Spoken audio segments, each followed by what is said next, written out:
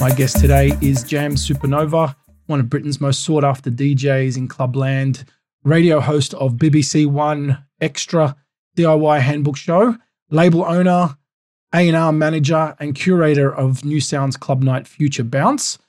With frequent tours across Europe with clubs and festivals, she has made her way to Australia, the Middle East and Asia. She has shared the stage with the likes of Lion Babe, Little Sims, Sasha Keyboard, Toddler T, DJ Semtex, Carla, Rome Fortune, and many more who invite her personally to open up for their shows. Her DJ sets and the sounds that she champions are from new forms of clubland, bass, future R&B, global house and garage. BBC One Extra, Europe's largest youth platform on the airwaves, where Jams has built her foundation, where she's established her voice as a broadcaster and as a DJ, and where you'll find her weekly delivering her message with documentaries and radio shows. A philanthropist, spiritual activist for youth and people of color in electronic music. Our discussion today on this episode is about daily habits and rituals, the importance of cultivating youth expression and culture, self-belief and self-certainty, and it's time for another DIY generation. Jams Supernova, welcome. So great to have you. What up? That was a nice intro. Thank you very much, James. Appreciate it. You're welcome. You're welcome. Pleasure to connect with you. Yes. And once again, it's great to see you again since we met last year in Sydney at the EMC, the Electronic Music Conference. Now, you really pushed yourself at a young age. You pushed your comfort zones. You ignored others' opinions. You took matters into your own hands at such an early age and as part of your career. Where did that come from? Is that where did that drive? Where did you inherit that? I think I have. Well, I guess like from a childhood, I think I had. Well, my parents used to be actors when I was younger. They met in drama school, and my mom, she got pregnant at 18, but my dad carried on acting. But she always stayed creative, and I think that their kind of hustle and kind of providing for us kind of gave me a drive. But also, I think the foundation that they gave to us, it was kind of like there is no such thing as can't, and that my mom would never let you. You weren't allowed to say can't. I can't do this, or I can't do that. You just weren't allowed to say it in the house.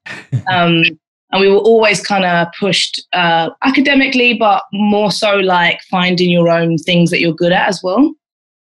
So I played football from a young age with my brother from 6 to 16. And I always wanted to be better than him, even though he was naturally better than me, but he was 2 years older and stronger, but I always wanted to be better than him. And I think that competition sort of drove me initially. And I think I've got quite a competitive nature, even in school, like in primary school, I wanted to be the smartest, and even because I don't think that, I think what I've learned early on is that you might not be the smartest, but you can find ways to get there. You might not naturally be the smartest, or that person might have an advantage over you, or that thing didn't go so well, but there are always kind of ways to get better and get there. So I think just from an early age, really, that's the nature that I had. And I mean, your folks, your heritage, Cuban, Jamaican, and it was that, as that mum and dad and like that cultural background that had a place as well in the home, and like, all this festivities and all that sort of stuff. Like, did that have a big impact as well in your music career? And I think musically, definitely, because we were exposed to so much different music from reggae, but all the way through to rock music, to jazz music. My mom's mixed with Irish, but both of my parents were born in Britain, and they were the first generation of their parents to be born, or first generation of the family, to be born in Britain.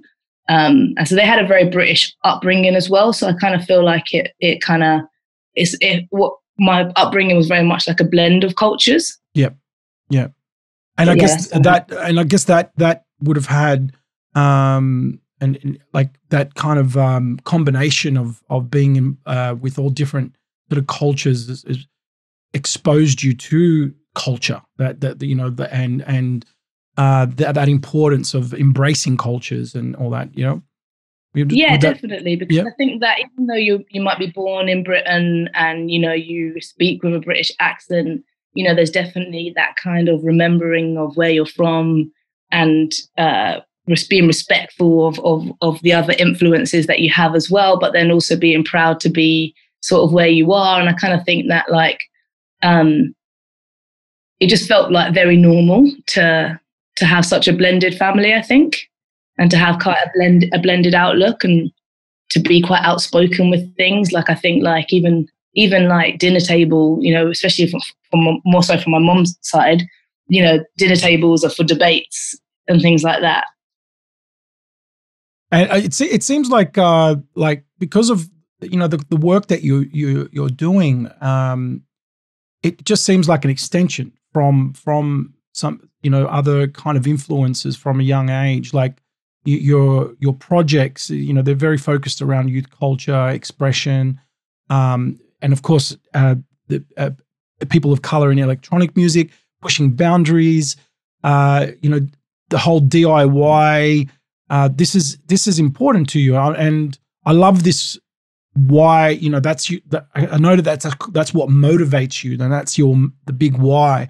And you know, it comes through your values and your mission. You can see that, and of course, daily structure.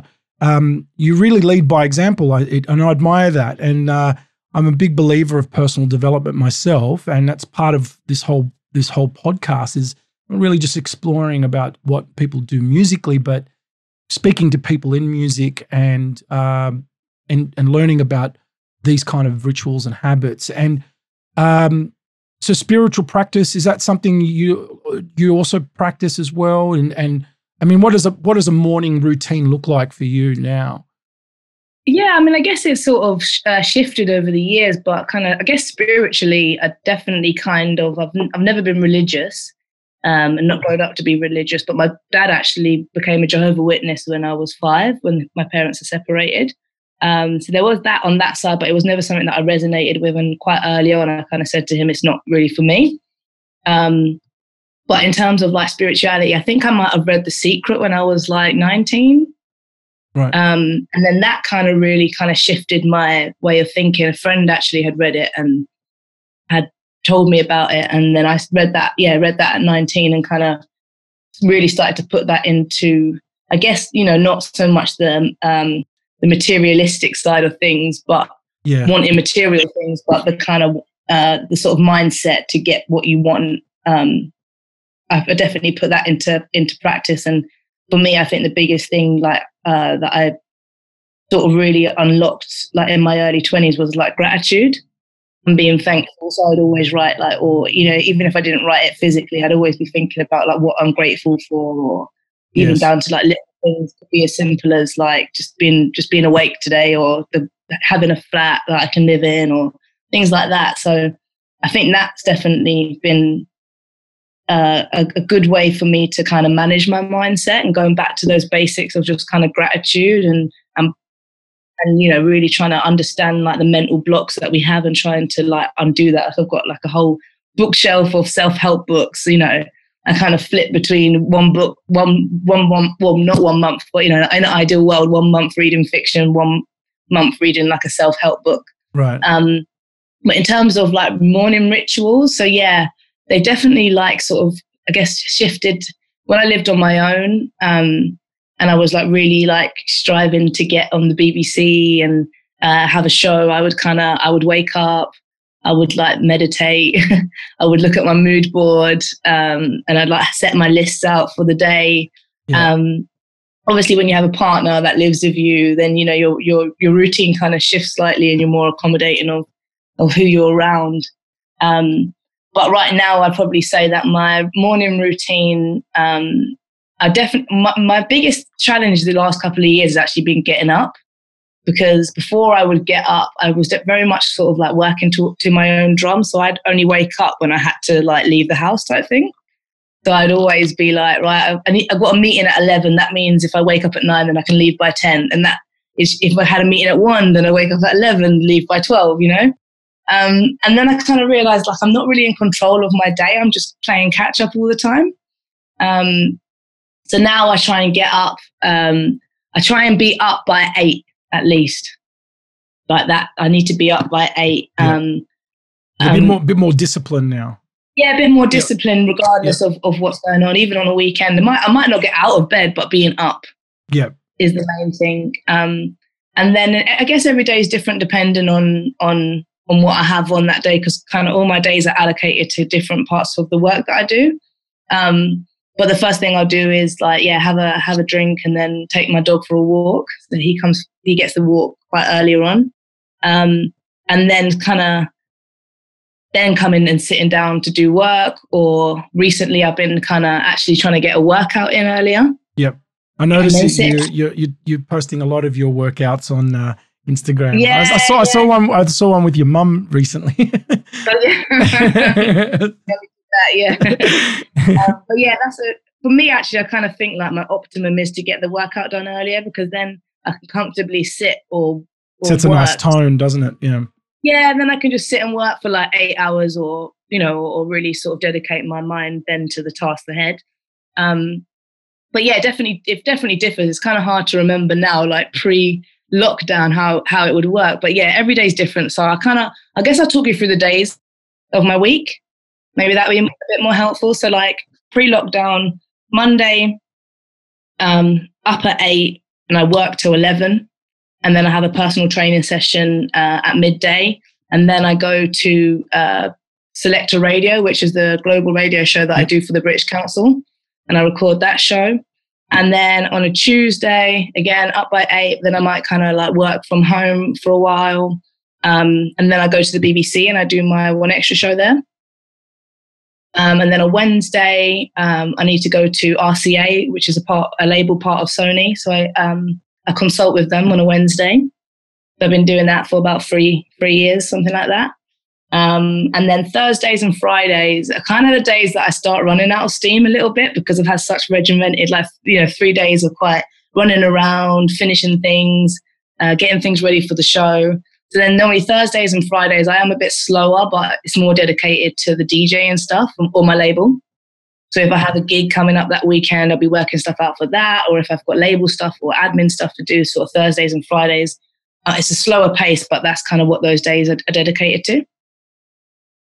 Yeah, well, and then, sorry, you were saying? And then, weekends gigging, if I'm gigging, or, sometimes I try and get ahead of myself for the week by planning the shows. Yeah. So it seems now you've developed more of a disciplined timetable to help facilitate and balance your work and your personal kind of well-being, so that you can have that sustainability and have that drive and keep moving forward and keep focused on all these, because you've got a lot of stuff going on, and it's I think it's great. And you mentioned obviously the gratitude, I find that so important, especially today where we're just being bombarded with so much sort of fear and things, and we tend to start looking on the other, looking at life for the half glass full.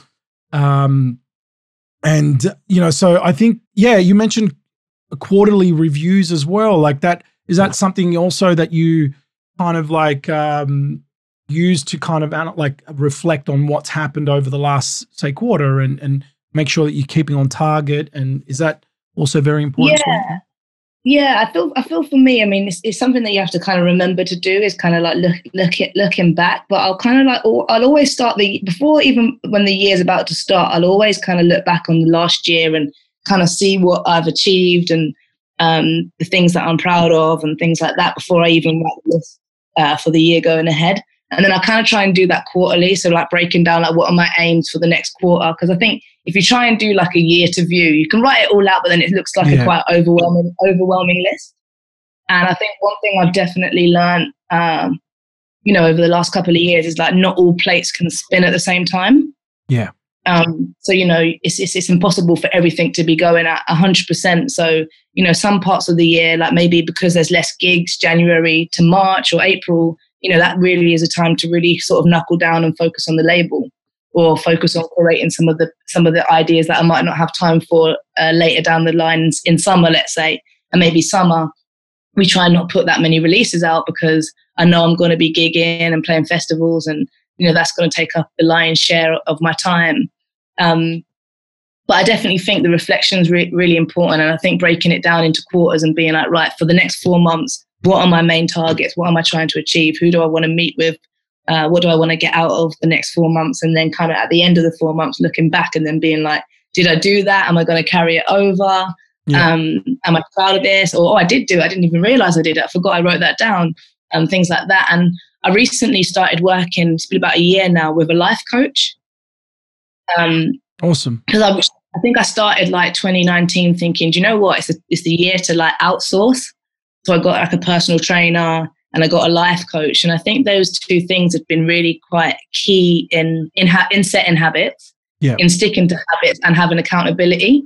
So like with the personal trainer, you have accountability in getting your fitness in, staying on target, making sure you eat well, and just having someone to kind of keep you going, and to someone to monitor your progress, because every month you might do a weigh-in, or every month you might hit a new personal best. And I think I kind of work well with metrics in that way.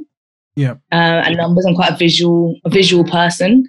And then in terms of sorry, I had to turn my thing off. And then in terms of the life coach, she really, really focuses kind of on reflection.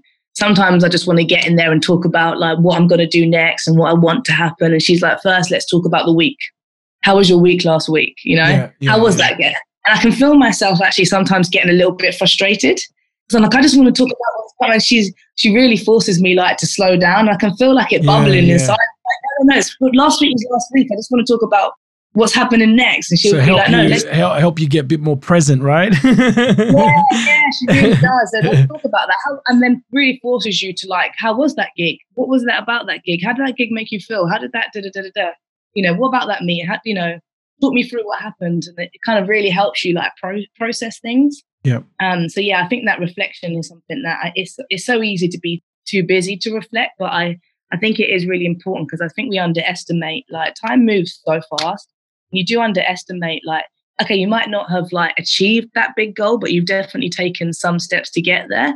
Or maybe that goal, maybe on reflection, you realize that you don't actually want that anymore. Yeah. Yeah. And I guess that approach of sort of working in more bite size rather than like trying to do too much at once, and working more on a more smaller scale is a great approach. Tell me, what self-belief and self-certainty. I mean, what are the sort of things that you do to kind of like stay in that mindset? Because obviously we always have that little voice in our heads that try to like keep us at bay or keep us in a comfort zone. How do you overcome that? Like, how do you stay on top of that? Yeah, I think sometimes like there's definitely been points when that little voice has felt like really loud and just really critical and really like overbearing in some ways. Like definitely I could pinpoint like last year before working with the life coach actually. And that's kind of what led me to do it, because I kind of had kind of felt like I plateaued a little bit in kind of where I was at, but also not knowing what I wanted next. And that's kind of when I started to hear that voice like rearing again, well, you're shit, and well, you've had your chance now, and it's not gonna get much better than this, that kind of thing. Yeah. Kind of really like overtly critical, and it just started to like, and it would sort of like manifest not just in like the career, but then just how I thought about myself as a person, and then the way that I looked, and it just actually got to a point that I was just tired. Like I just got bored of it.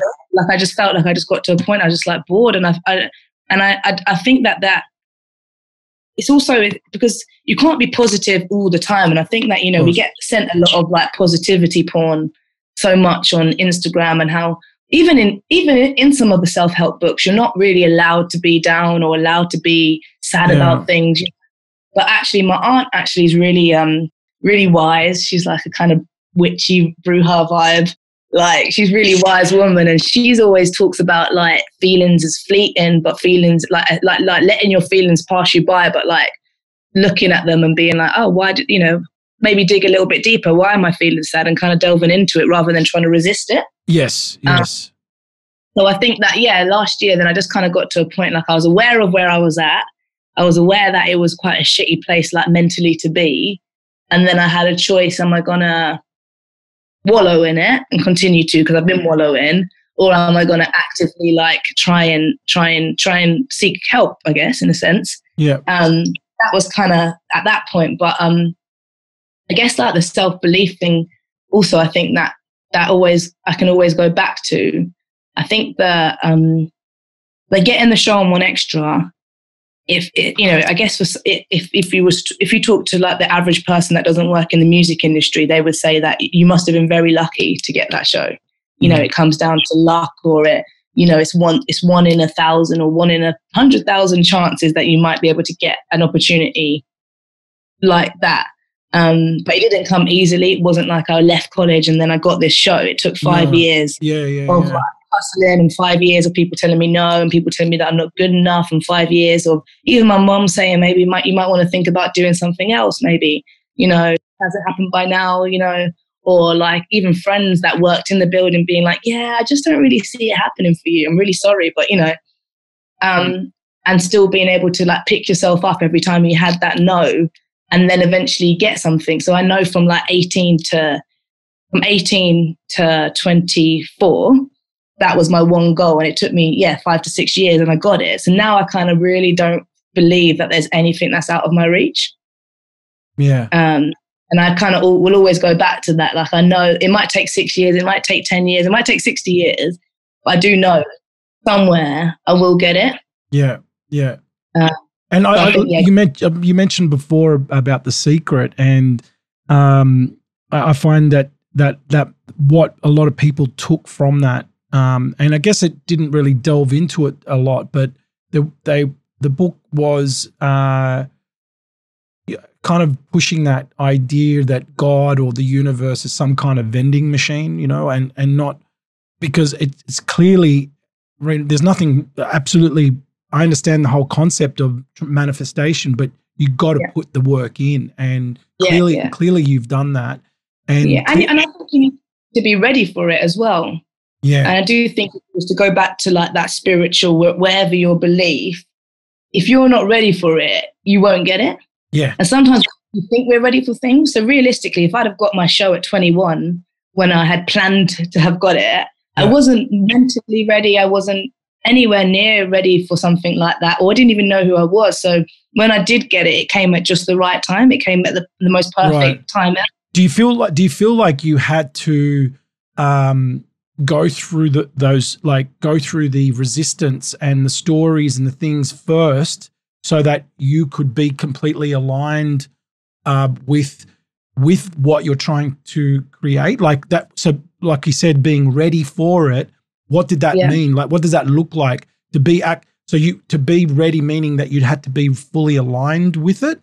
So, and so you had to overcome certain parts first to get to that place. Would that be? I think that's fair to say, like kind of, being aligned with it, but then also kind of really being in tune with yourself and what you're creating and what your output is. Because even, when I walked into that building, I just wanted to be a presenter. Yeah. I didn't know what kind of presenter. I didn't know, I knew I loved music, but everybody loves music, And every year they would say no. Then I realized, like, oh, actually, I don't think I want to be a daytime presenter. Actually, I think I'm specialist. Oh, but this is what I think my specialism is. To get to that, start to define a little bit more. So had I have walked in and got that show at 21, then I would be a daytime presenter and probably living that kind of life. But would it really have served me when actually I started to get to know that's not really my personality, and there's aspects of that I'm not comfortable with or I can't be asked with. But for me, it's always about music. But what sort of music? Is it about delving back or is it about going forward? So really allowed me to know exactly like who I am, and then to have, I guess, as well, like to build a strong brand. Yeah. Well, it seems that like everything that you're doing now as a broadcaster and the projects is aligned with your mission and your values, and it sounds like that was what those 6 years were discovering, trying to find that purpose, and rather than just being a presenter or just being, but the why, and defining the why, and finding your purpose in music.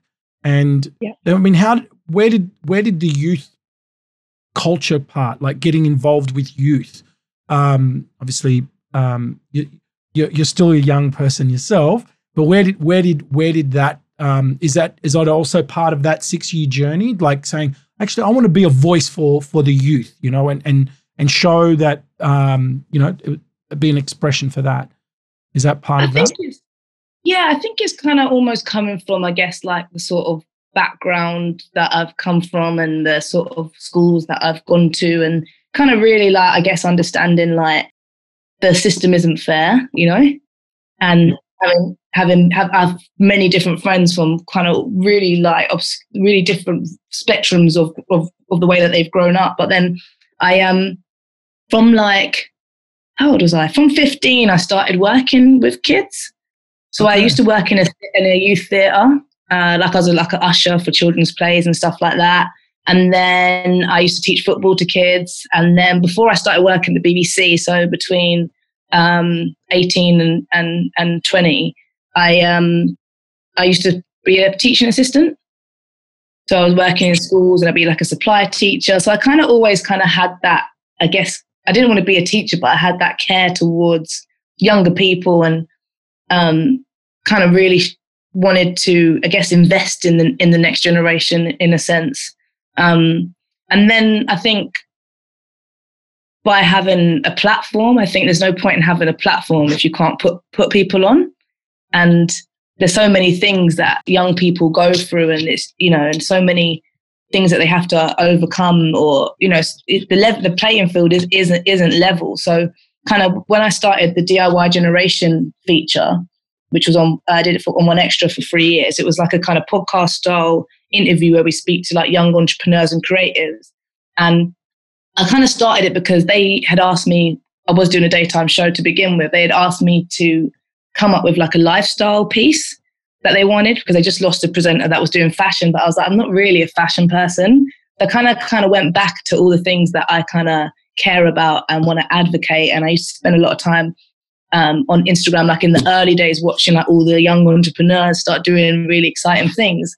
So it became like a platform to showcase what was happening. But for me, really, what it was about was showcasing people of color and women as entrepreneurs and as business people, because all of the other platforms that were doing things like that, they were all showing just privileged people that happened to be white that were doing those things.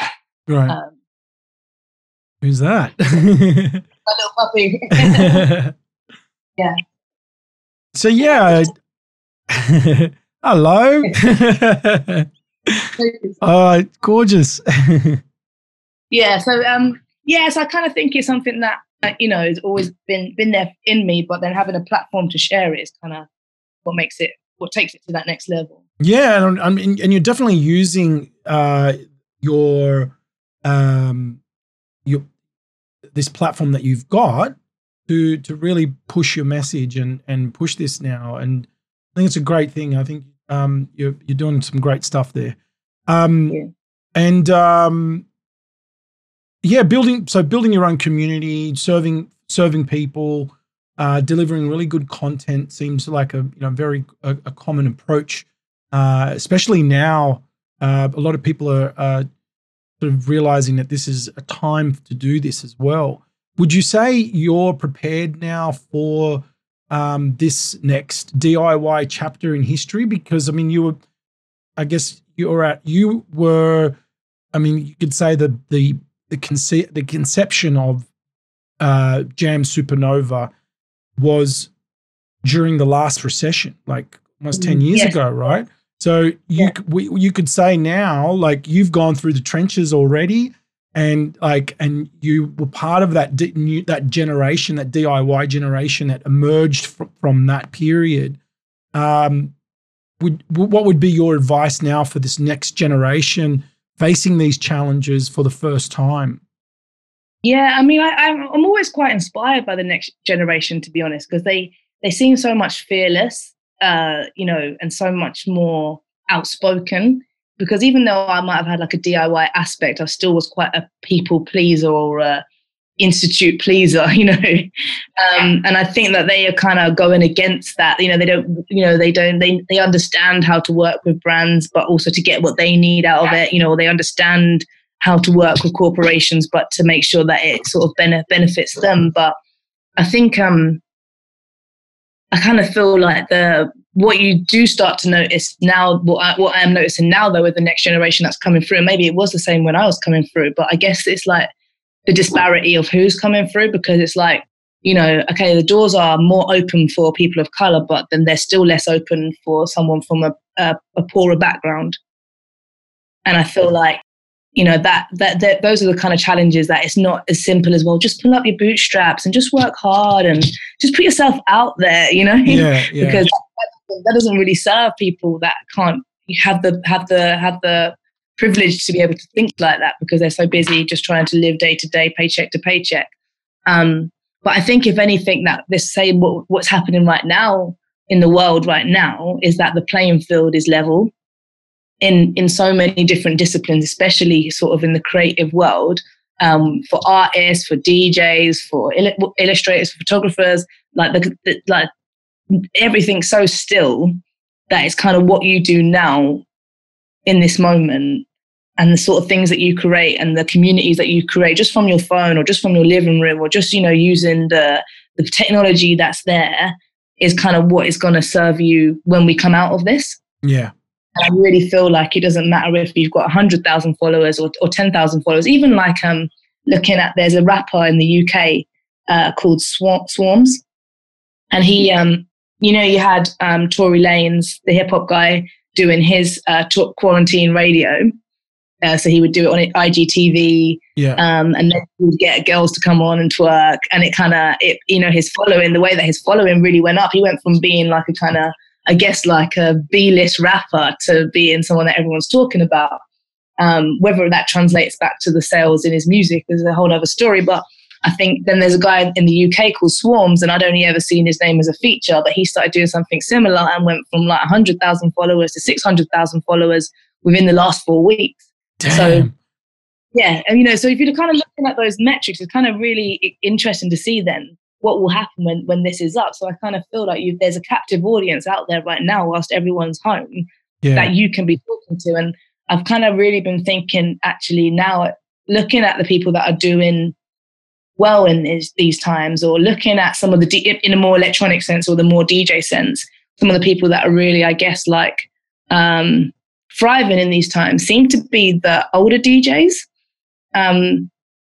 Couple spring to mind. There's a guy called Spoony. Yeah, yourself, James. But Spoony, who does. I love Spoony. Yeah. Yeah, he does Spoony's house. I saw EZ, obviously, who did his 24-hour thing. And then you've got there's a drum and bass DJ, Bailey. He did, he's doing some incredible streams that people are watching. And why I think that those guys are excelling right now is because they clocked away to talk. There you are. Yep.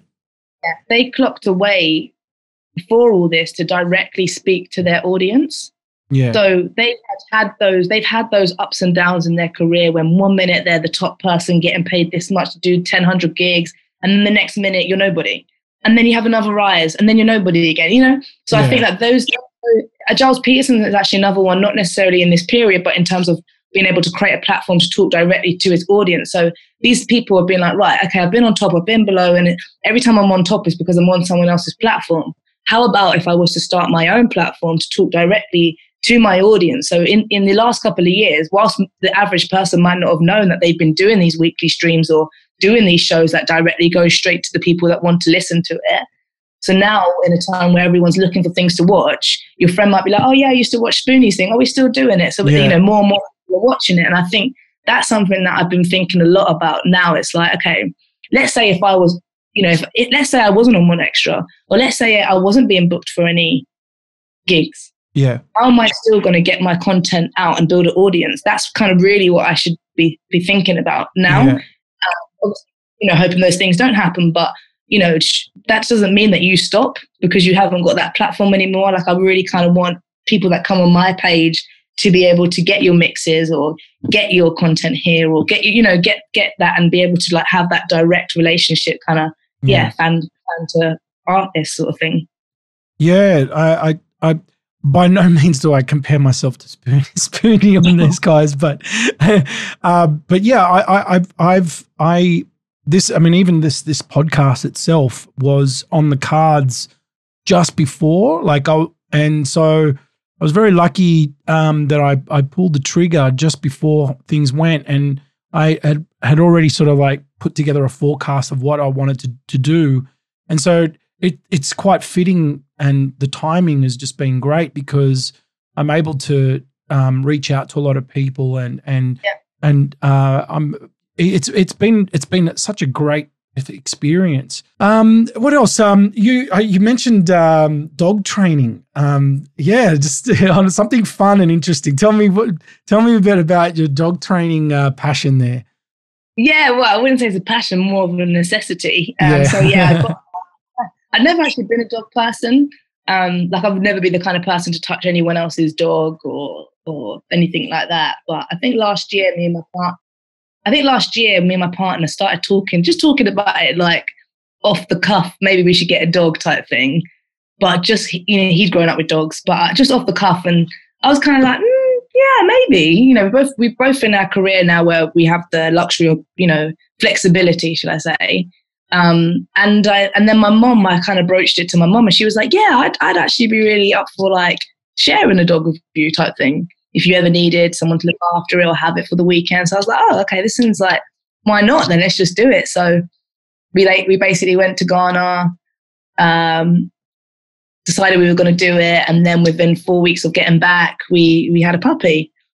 It was really exciting. And then, so then it's been a kind of different addition to my life and my habits and, you know, teaching a puppy things and, you know, meeting people outside of my world that I would never have even probably come into contact with ever. So we've been kind of doing a lot of training with him to try and get him to be disciplined. So it's opened up another sort of outlet for you, it seems. Yeah, that's cool. Yeah, do you know? I think it's been I think it's just been a really nice way to be present because dogs are just so in the moment. And, you know, I don't really want a child right now. And I don't want a child right now. But it's a nice way to kind of... I was just going to ask you that. Yeah, I was just going to say, is this like a segue, is it? It's bought me some time. But it's fun. It's nice learning some new tricks. And like I said, I never had a dog before, so I have no idea about dogs or watching loads of YouTube stuff. And, you know, everyone has their own personalities. You know, every dog has their own personalities and everyone has their own way that they want to raise their dog. Because we met this guy in the park the other day and he was like, oh, you've got a wild one there. He's a bit hyper, isn't he? And I was like, yeah, he is. And he was like, yeah, I'm a dog hound in the last 6 years, fully qualified, you know. You've got to be in charge. Don't let the dog lead you. And like watching him with his dog. But then we were kind of like, yeah, his dog's like really obedient and stuff, but we don't want a dog that's got no character. You know what I mean? Like, so it's kind of like finding that happy balance of having like a disciplined dog, but a dog with a little bit of like pizzazz, you know? Awesome. Well, look, why don't you tell the listeners where we can find you, like the websites and links, and where tell the listeners where we can hear you weekly and what. And the projects that you've got going at the moment. Tell us. Yeah. So radio-wise, you can catch me on One Extra. At the moment, it's every Tuesday from 7 p.m, but post-lockdown, we'll go back to being at 9 p.m. But to be honest, just catch up on the BBC Sounds app. You can listen like anytime. Once the shows drop, they live on the app for 4 weeks, and you can just listen back whenever. It's sort of at your convenience. Yep. DJ wise, so I do these monthly mixes called Club Jams. Yep. And it kind of started off because with my DJ career, we hadn't really touched on it in a sense, but with what I was doing on radio is such a different way to how I actually DJ. So when I DJ out, it's really different. And that's just because I have different passions. We're multifaceted people. And, for the one I DJ out, I want to play club records. I want to play UK club music. I want to play electronic music. But on the radio, it's we play a little bit of that, but it's definitely more, I guess, like soulful leaning. And so sometimes it would be like, I guess my DJ career is taken slower to build than say my radio, because the radio is kind of does what it says on the tin, whereas the DJing, I've kind of really had to build myself as a DJ away from radio. Right. So some people might just know me to see me on a lineup, but they probably don't listen to the show. It's kind of serving different audiences. Right. So it's taken a bit of a slower route, but I still feel confident in the choice that I made and sort of separating the two out. And now the worlds do kind of combine a little bit, but with the mix series that I do, it's called Club Jams. It does what it says on the tin. It's what you would get, what you would hear me playing in the club. So we drop them once a month. We're on our 6th month now, which is exciting. And it kind of just goes back to like that consistency. So we built up quite a nice little following for it now. And where can we hear that? Where can we hear that? Oh, you can check it out on Mixcloud or SoundCloud. Jam Super. Awesome. Yeah. Yep. I'm intrigued to see, just keep on going and see what happens with it. Because I kind of got the idea from, Hannah Wants has been doing her mix series for like the last decade or something. And it kind of, again, it's that way of talking directly to your audience. And then the projects that I've got on the go at the moment. So the label kind of is really quite taking up most of my time at the moment. So we have quite a few exciting releases coming out this year. The label's called Future Bounce. So I've just launched like a club release series with the label, again, kind of trying to build the worlds together again of what I play on radio and then what I play in the club. So I'm going to be dropping a release a month from a producer that I play out. And it'll be a double A side. We've got a release that's just come out today, actually. And it's, just straight up club music, more Awesome. Geared towards Bandcamp. We're on Bandcamp, just Future Bounce. And then we've got some longer term projects that we're developing. There's a guy from New Jersey called Architect who makes like alternative R&B. Got some features to support that. I just signed a girl called Solar, who's like really alternative, soulful, kind of Twigs-like, FK Twigs-like. Yeah, wow. That'll be later in the year as well. So yeah, loads of Future Bounce releases coming out this year, which is so exciting. Awesome. That's awesome. Yeah. Okay, well, Jams Supernova, thank you so much, Jams. It's been so great to have you here. And so please leave comments and feedback if someone wants to reach out to you, they want to share some music with you. Is there any URLs or website or an email address? Yes. So on my Twitter, yep. There's actually a link on my Twitter where you can send music to me. And it basically works in a similar way to WeTransfer. You can just kind of upload the files there and then send music over. But if you want to email it, it's just music4jamsupernova@gmail.com. Okay. Excellent. Alrighty. Well, that's it. That's our Electronic Music Man with today's special guest, Jam Supernova. Thank you again. Head over to jameslocksmith.net to sign up for the newsletter, find out about more episodes that are coming up. And of course, if you want to chat with me about any consultation, you need some help in the electronic music industry, any details with some personal growth, I can offer a 15 to 30 minute free consultation. Just hit me up at info@jameslocksmith.net. Send me your feedback. Love to hear from you. That's Electronic Music Man signing off. Thank you. Bye. Perfect. Thank you so much, James.